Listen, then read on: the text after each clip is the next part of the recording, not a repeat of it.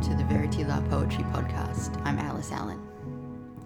In this podcast, we interview poets who've been published in the journal and we discuss the work that's important to them. In this interview, I chat with Andy Jackson, who's the author of the collection Music Our Bodies Can't Hold, which was published by Hunter Publishers in 2017. This is a collection that brings together poetic portraits of people with or reputed to have had Marfan syndrome.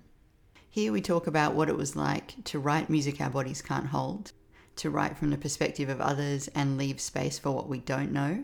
We look at Andy's poem No Shelter, which was published on Verity La, and we talk about how his writing practice has changed over the years, as well as the influence of spoken word on his work. Towards the end of the discussion, we look at poetry by Adrian Rich and Gregory Orr.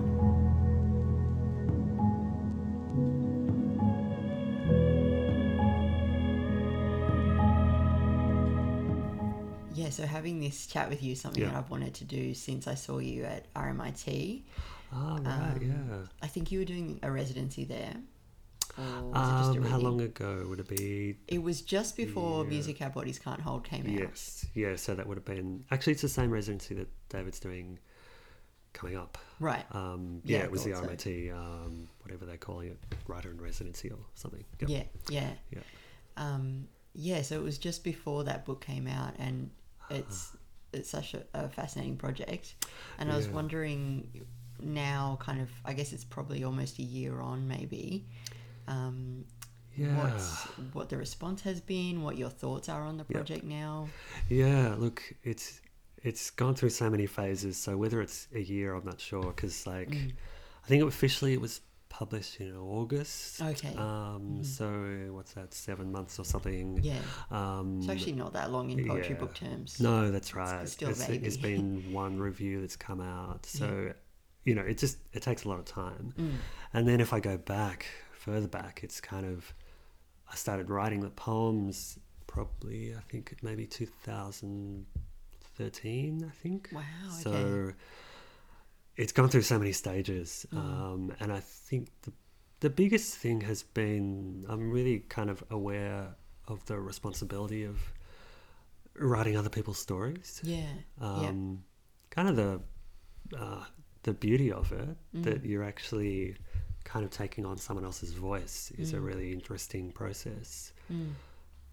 But once you finish the poem and once you start realizing it's going to be published, you sort of think, okay, no, I need to be, the responsibility of it sort of weighs on you. And I think there's a lot of complex sort of, I guess, ethical and political stuff around it, which I haven't totally resolved. But that's actually how it should be. Unresolved stuff. It's good. Yeah, precisely. Yeah, that was the thing that I think came up towards the end of the discussion that day when we were at RMIT. Yeah. And I noticed on your blog before I came here that you're actually running a workshop in early June called I Am an Other about that exact thing, which hopefully I can make it to. Yes. But for those who don't live in Melbourne and won't have the chance to come to that workshop, what are some of the things, I guess you're working towards that resolution, what are some of the things that you've concluded? Look, I think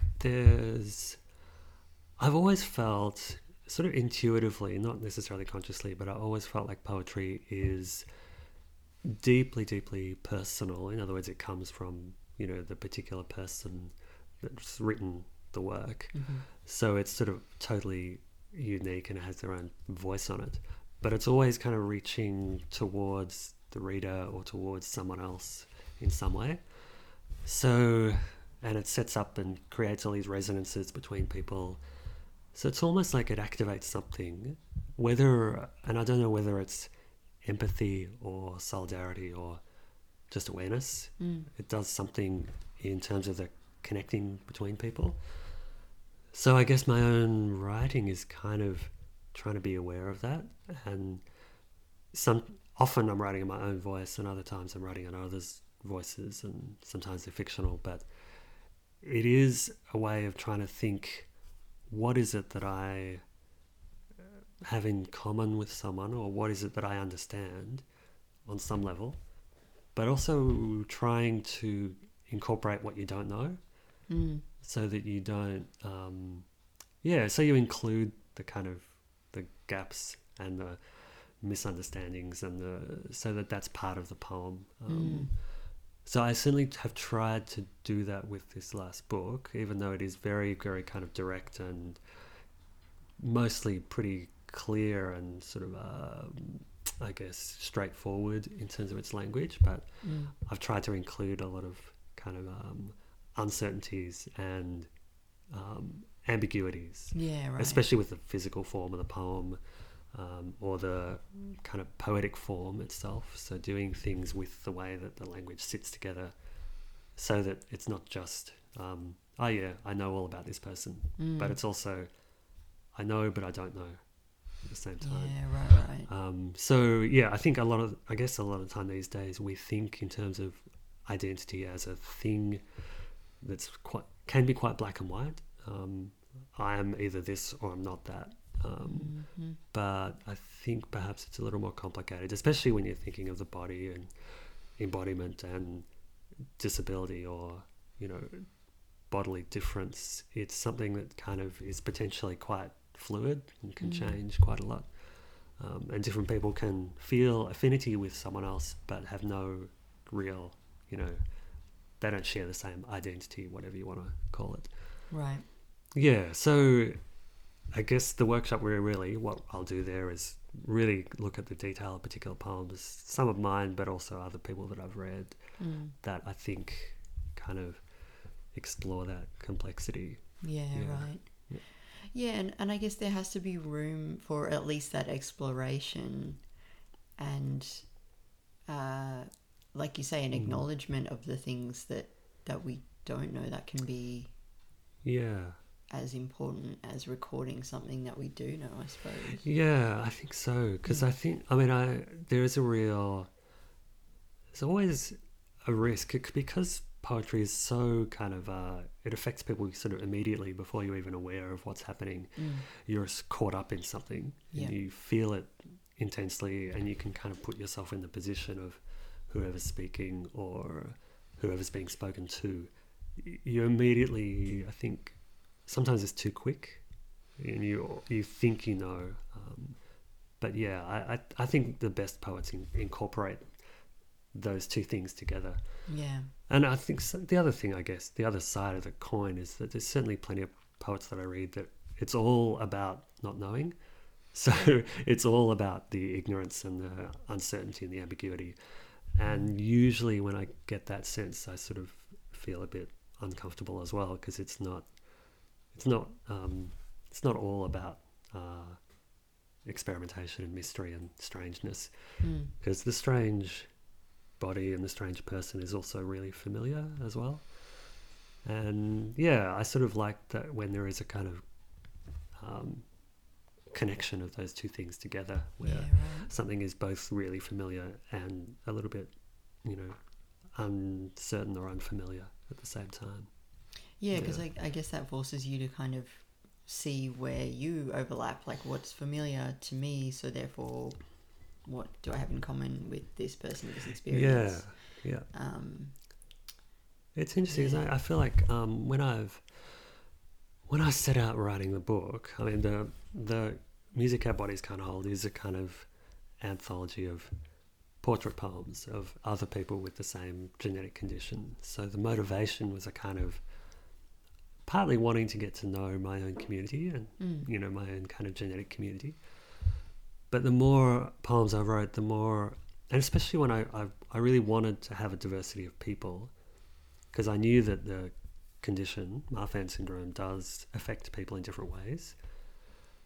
And I know you get all different sorts of class, different gender, people with different backgrounds and situations, different countries, different eras. And the more I wrote, the more I kind of realized part of it's the limitations of my own experience. So I don't know what it's like to be a woman in the 18th century or perhaps even currently, I don't quite know. So just out of my own sense of it's partly what can I do physically as a writer, but also what what's appropriate for me to do and what feels right. So, it felt like it made sense to me to include a kind of, I guess, people within the poems kind of holding things back. Yeah, not revealing everything. Yeah, and overtly doing that. So saying things like, you don't need to know about that. Or, and I think, that's kind of life on some level. Even the people we are very, very close to and love and very familiar with, you can have moments of going, hang on, I don't necessarily know this person. I don't know the depth of them. Yeah. Yeah. And it's the most dangerous and risky when you think this person's like that. Yes. This person's a man, therefore. Yep. This person's a woman, therefore, kind of thing. Yep. Yeah. I'm kind of working through this interview backwards to the way that I normally do. I was going to come around to that question of writing in another's perspective at the end. But I think it leads me to the poems that you have on Verity Lies. Is it okay if we talk about those a little bit? Yeah. I after you asked me to do the interview, I thought, what do I have? So I went back and had a look. While. It is. Yeah. Which is interesting, but I have them here. Yeah, great. And I wonder if you would read this one for us. Yeah. This is No Shelter, which was published in 2010. Yeah, sure. Yeah. So yeah. No Shelter, and I don't think this was edited. It appears in a book, Among the Regulars, which came out in 2010. Yeah. Because I haven't read this for a while, I think this is the version that ends up in the book. Right, okay. If it's any different, it's not much different at all. Okay. It's probably exactly the same. Cool. No Shelter. Floating home from a poetry reading, fog and who I am, closing in as I walk forward, I am still visible. A mostly full stubby of beer, VB I suspect, thrown from a slow car, swoops over my shoulder. Fear hits. The Commodore's brakes light up. Now it's just us and the possums, lost at the foot of these trees ringed with metallic bands. Running is an invitation, standing still, the truth a hovering fist can't see. I might think myself an Aboriginal boy in Townsville, a single mum in a rough pub, or myself in a school bus, 10 again. Another's hands perched on the seat ahead. I wait as his prey, no shelter in the flesh. Tears are slow scratches down a pale face. We are strong when we hold it all in. Here is where men come from and return. One body must open like a gift, all that's left, the memory of what it was like to be alone, a taste on the tongue like salt. Thank you. Thanks for reading that for us. Yeah. No worries. Does that poem feel really different now, being kind of 8 years on? It does. I can sense kind of. It's interesting. I can see kind of. It's still me, and it's still some of the same kind of concerns as to what I'm doing now. But I can also see some differences as well in terms of I think the similarity probably is that I think I've probably always been interested in what it's like to be marginal, I think, and those sort of points of where someone who is different brushes up against someone who is confronted by that difference, and what that's like, so what it reveals, I guess, about us. So I kind of always been interested in that. I probably always will be. So it's there in that poem, but also probably what's different, I think, is that actually it's hard to describe it. There's something about the voice that's a bit different than what I'm doing now. I think probably what I'm doing now is a little more relaxed and a little more perhaps aware of what you can do with poetry in so many different ways. So I think I'm probably more conscious and confident, but not a bit more just I've sort of realized, I think poems I've written recently, I'm happy to just leave them be imperfect. Yeah, you know? right. Yeah. I think in that era, particularly sort of coming up to like Among the Regulars, my first published book, and I was really conscious about wanting to get everything absolutely right. So I think most of the poems were probably, 20 or 30 kind of drafts. You go back and change the little details, and I still work on poems a lot, but nowhere near as much. I kind of go, that's fine. It's good. It's it's close enough. Yeah. Because perhaps similar to what we were talking about before, we're kind of imperfect, and it's actually fine to have some flaws in there. Yeah, for sure. Yeah. That confidence, do you feel like that's a hard won thing for you, or did it come kind of naturally over time, or? Very slowly. And I think, well, even still, definitely, I'm totally unconfident. So, I think for all of us, unless you're a sort of rare, strange, super confident person, if you're a poet, I think, especially for me, if I'm sending something out, I think it's still kind of confronting, sending it to a journal, and will they like it, or is it going to be rejected, and what do they think of it? Getting something published, what are people going to say about it? It's weird. It doesn't, in the end, doesn't matter, but there is still some kind of, do I know what I'm doing? What is this? Like, what's this? What are these poems? Are these poems? Are they any good? It doesn't stop. But I think as time has gone on, you kind of develop a bit of a calluses, or you develop a bit of a tough skin on some level. So I think, and I guess the more you write, or the more I've written, the more I kind of realize I've got a thing that I do, and you develop a kind of, I know what I'm doing. And partly it's something you need to work against and stretch, and try to force yourself to do something new. But also you kind of relax into it a bit and think it's partly kind of getting used to your own self as well, going, this is who I am. So I'm only going to be alive for a certain amount of time, so I may as well just accept what it is.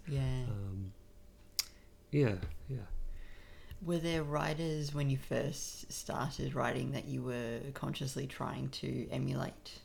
Probably no, not consciously, but I know, I sort of got into poetry through the kind of live poetry, spoken word, open mic poetry sort of scene in Melbourne. So that for me was hugely influential.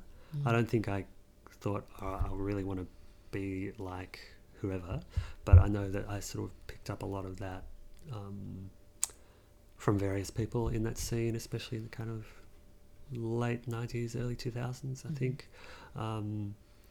where I guess there is a sense of you're aware of an audience, and you're aware of people having to kind of get something immediately, so that it's that has always been something in the background for me, that being influenced by this sense of wanting to be sharing something, and for there to be some sort of immediate connection, whether it's necessarily obvious what is going on in the poem, at least there is some sense of something's happening.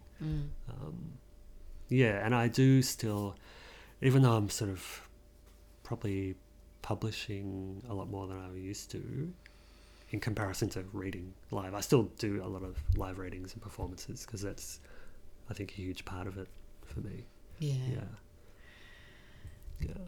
So it kind of brings me back to what you were saying earlier about there needs to be more than just mysteriousness.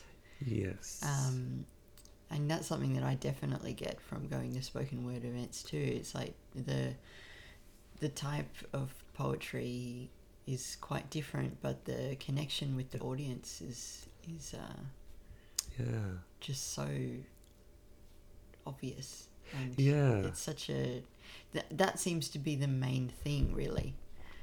Is like, does this poem connect or not? And it's interesting. I think of course there's a huge diversity of spoken word and live poetry and different sub-genres and different people. But there is definitely, I feel like there is definitely a sense when a poem is performed or recited or whatever, that there is some kind of sense that you're sharing a physical space together, and whatever energy that person has, it gets transmitted to you on some level. Yeah. And sometimes you might walk away like not really even aware of what the poem was about, because maybe it wasn't written particularly well, or there wasn't a great poem, but you have a sense of the person, a sense of the subjectivity and the energy of the poet. And I think that happens when you read a poem off the page as well. You get a sense of the person, but there's just something, probably a difference in degree more than in type. Yeah. It still happens. Yeah, completely. I want to press you on these. Who do you think of when you think of poets who prioritize that mysteriousness over the connection? Is there anyone in particular? Oh, good. That's really interesting. I think, yeah, that's a good question. I mean, we could talk about the poets I've mentioned, if that's that would be great. That would be great. Yeah. Yeah, it's interesting to ask you about people I maybe consciously have been wanting to emulate. I think probably, yeah, there are certain people, probably dozens, but there are a couple of poets over the years that have hugely influenced me for various reasons. One of the ones I mentioned to you was Adrienne Rich, and I brought my Rich with me. Yeah, well, I've got quite a few of her books. And she's interesting in that I think her poetry's changed, or did change quite a lot over the course of her life. But I think one of the continuities has been, I think she's really interested in other voices, so allowing other voices to kind of speak through her, or herself kind of pulling back to allow other voices to come in. And even especially as her work sort of got more compressed and oblique and a bit more strange in the last couple of books, there's a sense to me where she's really interested in the kind of interruptions, where there's like another voice will come in and then disappear, or you sort of get the sense that you're in the aftermath of something that's happened and you're not sure what's happened. That stuff was always in there in the early work, but I think in the last couple of books, there is a real kind of, it's like she's reckoning with some kind of inherited injustice that she's trying to unravel. Completely. And there's never a kind of solution. So I guess, because I think we're sort of talking about this thing of both something that's solved and unsolved, or clear and unclear. I think partly what I find really interesting with her is that it is always really concrete. It's about the love between people, or the injustice, or how people engage with each other and with their politics. But it's always very concrete, but it's also it's not solved. There's no definite answers about how to move forward. You've just articulated perfectly one of the things that frustrates me most about Rich. I do feel as if I've walked into a conversation that was happening before I got there. And for me personally, sometimes I really want her to back up and just tell me what she said. Like, what were you guys talking about? Kind of thing. But not in every poem by any means. Some poems I feel as if there's more to hook onto. But that's right. And I feel there is a bit of a in the really early poems, it's very kind of, exactly what you're dealing with, and it's all laid out and it's crafted. And I think in the mid-period, sort of 70s and 80s, it was more like a conversational style, where it became a little bit more kind of open, but still sort of, you kind of know what you're dealing with. I think as her work went on, it became a lot more kind of more and more urgent and more kind of intense, and more kind of disorienting, I guess. Like I don't have time to slow down for you. Yeah.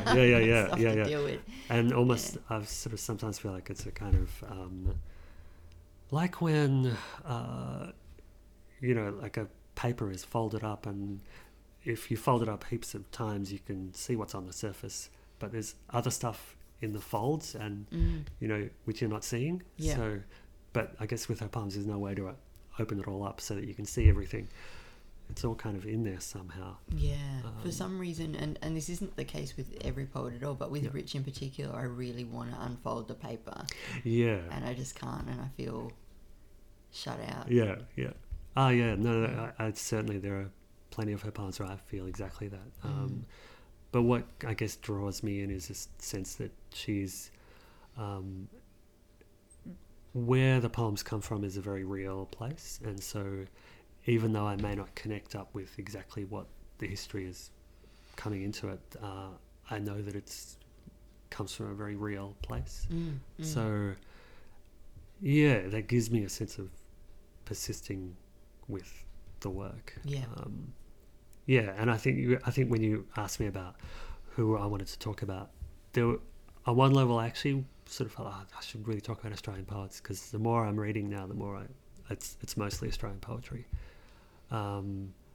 But in that sense, who do I not talk about? There's just so many fantastic poets out there, and people dealing with Australian history and with contemporary life.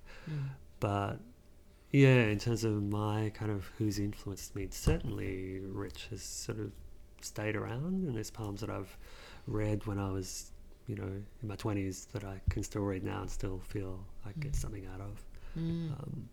So that's some kind of test. And it's funny, I think that most people, certainly I've had poets that I've loved who are kind of doing something that it's exactly like what I would want to do, but mostly it's not. Mostly it's people that are kind of doing something that's not what I could ever do. I don't think I will ever write as she writes. But there's just something about like a kind of intensity or an openness or an intent that I appreciate. Which is an interesting... maybe that's the sort of poets that you want to read, where it's not what you're going to write. It's some spirit or some energy. It can be almost upsetting to read poets who are doing exactly what you want to do. It's like, great, well, you're standing in my spot. And I think, all the time I say this to a lot of people, I say it to myself too, where your own work is really, there's no mystery to it, and you always look at it and it's kind of transparent, and you can see how it all fits together, and you know how you've done it. Whereas other people's poetry has always got some kind of magic or some mystery, or how the hell did they do that? So even if especially if you're seeing someone working in the similar area, it's always going to feel beyond you, like, because it's sort of incomprehensible how they could put it together. There's a sense of like awe. Which is you never have awe about yourself. Hopefully. Hopefully not. Is there a Adrian Rich poem that you would be happy to read as an example? I thought of... Actually, I didn't think about this too much, but a group of friends in town, we sort of get together and once every couple of weeks and just have a poetry night where everyone brings a poem. Sounds great. I know, it's fantastic. I don't know why we haven't done it before. We just started doing it recently. Oh, that's excellent. And I've chosen one of hers to read for the next one, which I haven't read yet, but I figured that might be a good idea. Nice. It's not in... Oh, it is in... I think it's in Free of Conlange, I think. One of the 21 Love Poems. Great. Do you know... it's probably been a while. I I read Dream of a Common Language just recently, and I have to say I found it pretty alienating. But I really love A Wild Patience Has Taken Me This Far. Yeah, So right. I feel like I still want to persist. I think Yeah. this era is kind of a really interesting era. Mm.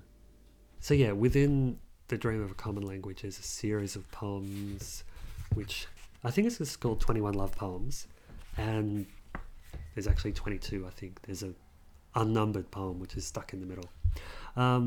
But there's one line from number 10 which always kept coming back to me. Yeah, I won't preempt it too much. I'll just read number 10. Your dog, tranquil and innocent, dozes through our cries, our murmured dawn conspiracies, our telephone calls. She knows... What can she know?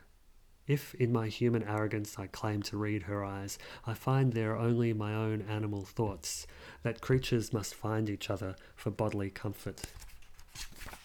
That voices of the psyche drive through the flesh further than the dense brain could have foretold. That the planetary nights are growing cold for those on the same journey who want to touch one creature traveller clear to the end. That without tenderness we are in hell.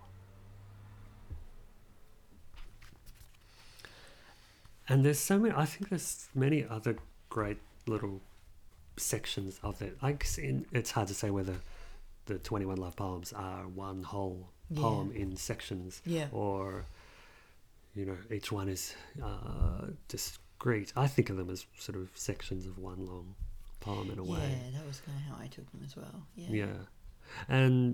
But that sort of last line, there's something so kind of over the top of we're in hell without tenderness, but something that to me just has always felt a truth. And I think, I appreciate poems that have that tenderness, or at least suggest that, you know, this is kind of what we as human beings, as animals, need. Maybe as mammals, or, you know, whatever it is, you know, there's something, that connection is very important.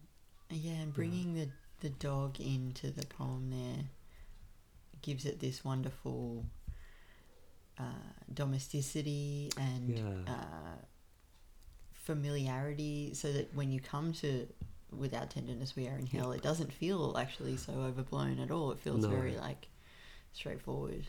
And there are sections of that poem before that deal with a whole lot of things about violence and and sexism and how we sort of move our way through the world. So they do sort of build up as the poem goes on. And other sections I think work not as well as that, but interesting too that I think I didn't think about that, but there's something in there about not knowing what the dog is thinking. Exactly. You know? So it was so perfect.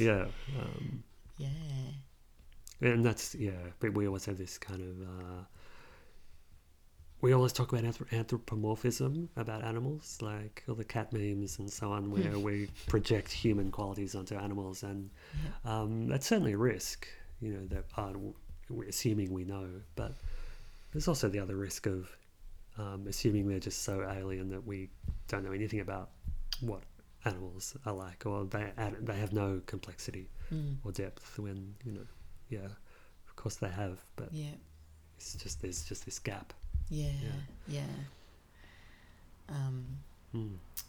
The other poet that you mentioned was Gregory Orr, who I know basically nothing about. So. It's hard. Again, it's kind of hard to pick particularly. I might read two short poems because he's an unusual one. Gregory Orr's another American poet who I guess kind of started really in the 70s and is still writing now. His sort of early poems were, I guess, somewhere between kind of imagistic and surreal, but always with some kind of emotional, psychological sort of core to it. And pretty soon after, he started writing stuff that was more about his own childhood, and more, I guess, kind of lyrical and confessional, but still with some of that sort of strangeness inside it. When he was very young, as a young boy, he accidentally shot his brother, and so that's who died as a result of it. Oh. So that kind of has cast obviously a huge shadow over his life, and sort of dealing with that. So a lot of the poems in that era deal with that event, but also kind of include this sense of it's not something you can ever resolve or solve with a poem. So the poems kind of, I guess they're cathartic, but they don't have a resolution, because you can't really have a resolution for things like that. Yeah. And in recent years, he's sort of become, I guess, more of a formalist, sort of writing in poetic form. And it's a little more philosophical and austere. But yeah, I think the 70s and 80s is sort of that era, I think, where he's sort of in between, where the style is sort of changing. It's sort of the most interesting. Yeah. So cool. Yeah, he's an interesting poet. I think so. Yeah, like I say, I think I might just read two very short poems. Sure. This one is called Silence. The way the word sinks into the deep snow of the page. The deer lying dead in the clearing, its head and antlers transparent. The black seed in its brain parachuting toward earth. So really, really short, and just this kind of moment which is both literal and metaphorical, and and I think very compressed, and I guess that had always intrigued me. I can't write really, really short poems, so I'm kind of fascinated by when it works, and I go, oh, right, that's possible. You can do it. Whether I would actually do it is, another thing. And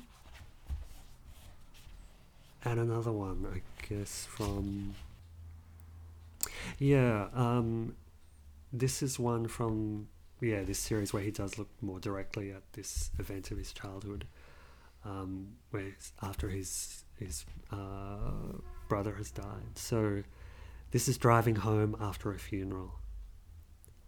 The boy watched the sun set, gold seed squeezed in the mountain's cleft beak until it bled.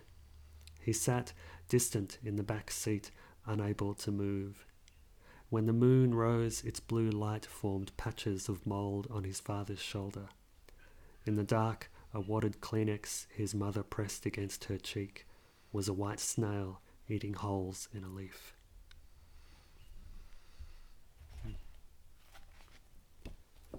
Wow. Yeah, so I think, some of the poems I've read especially in that era, again, there's some really long poems that are really, really interesting, the way that he kind of weaves in kind of metaphor and myth in with some very, very direct personal account. I found sort of intriguing that, especially, when I first encountered him, I think was probably before Among the Regulars, I think. So I was writing stuff that was very personal and autobiographical.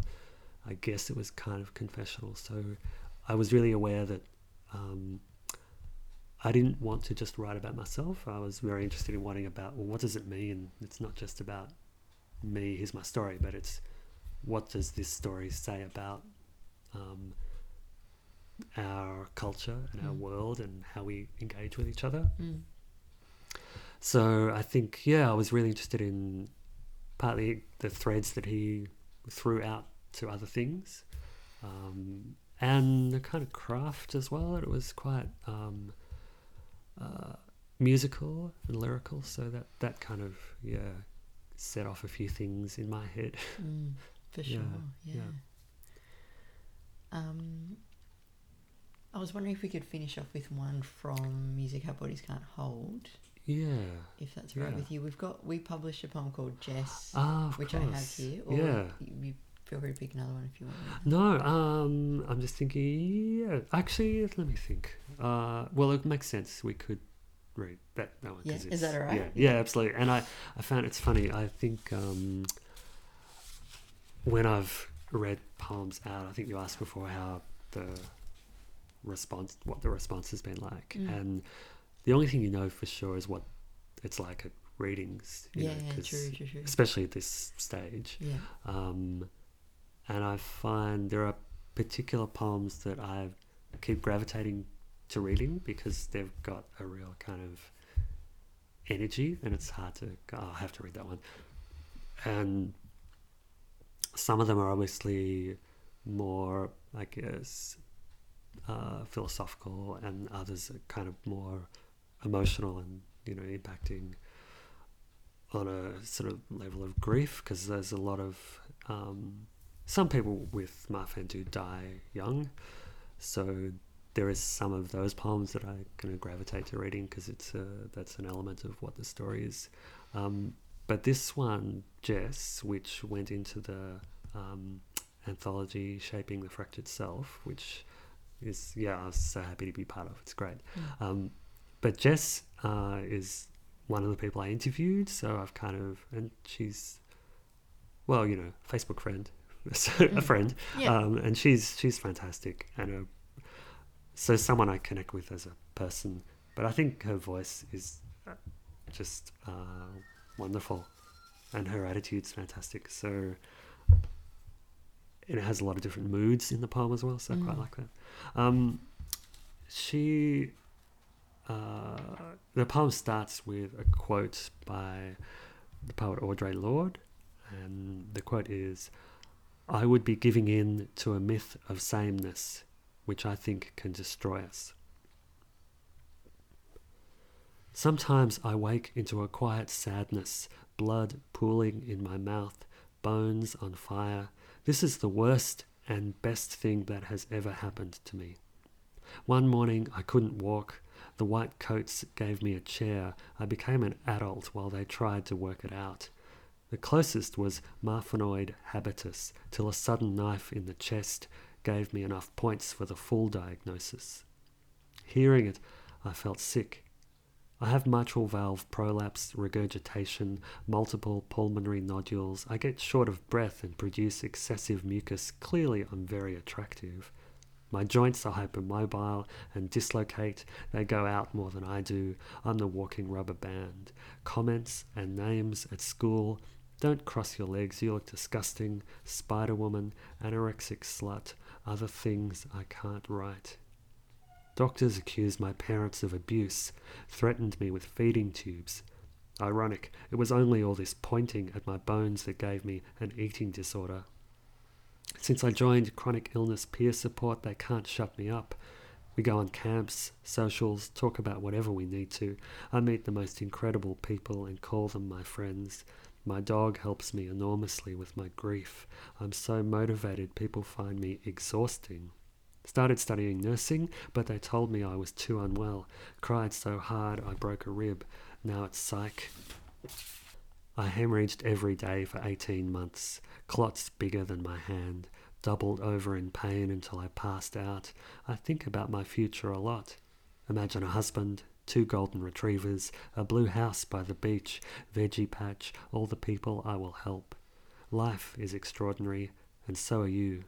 Now look at this photo and tell me you still want sameness."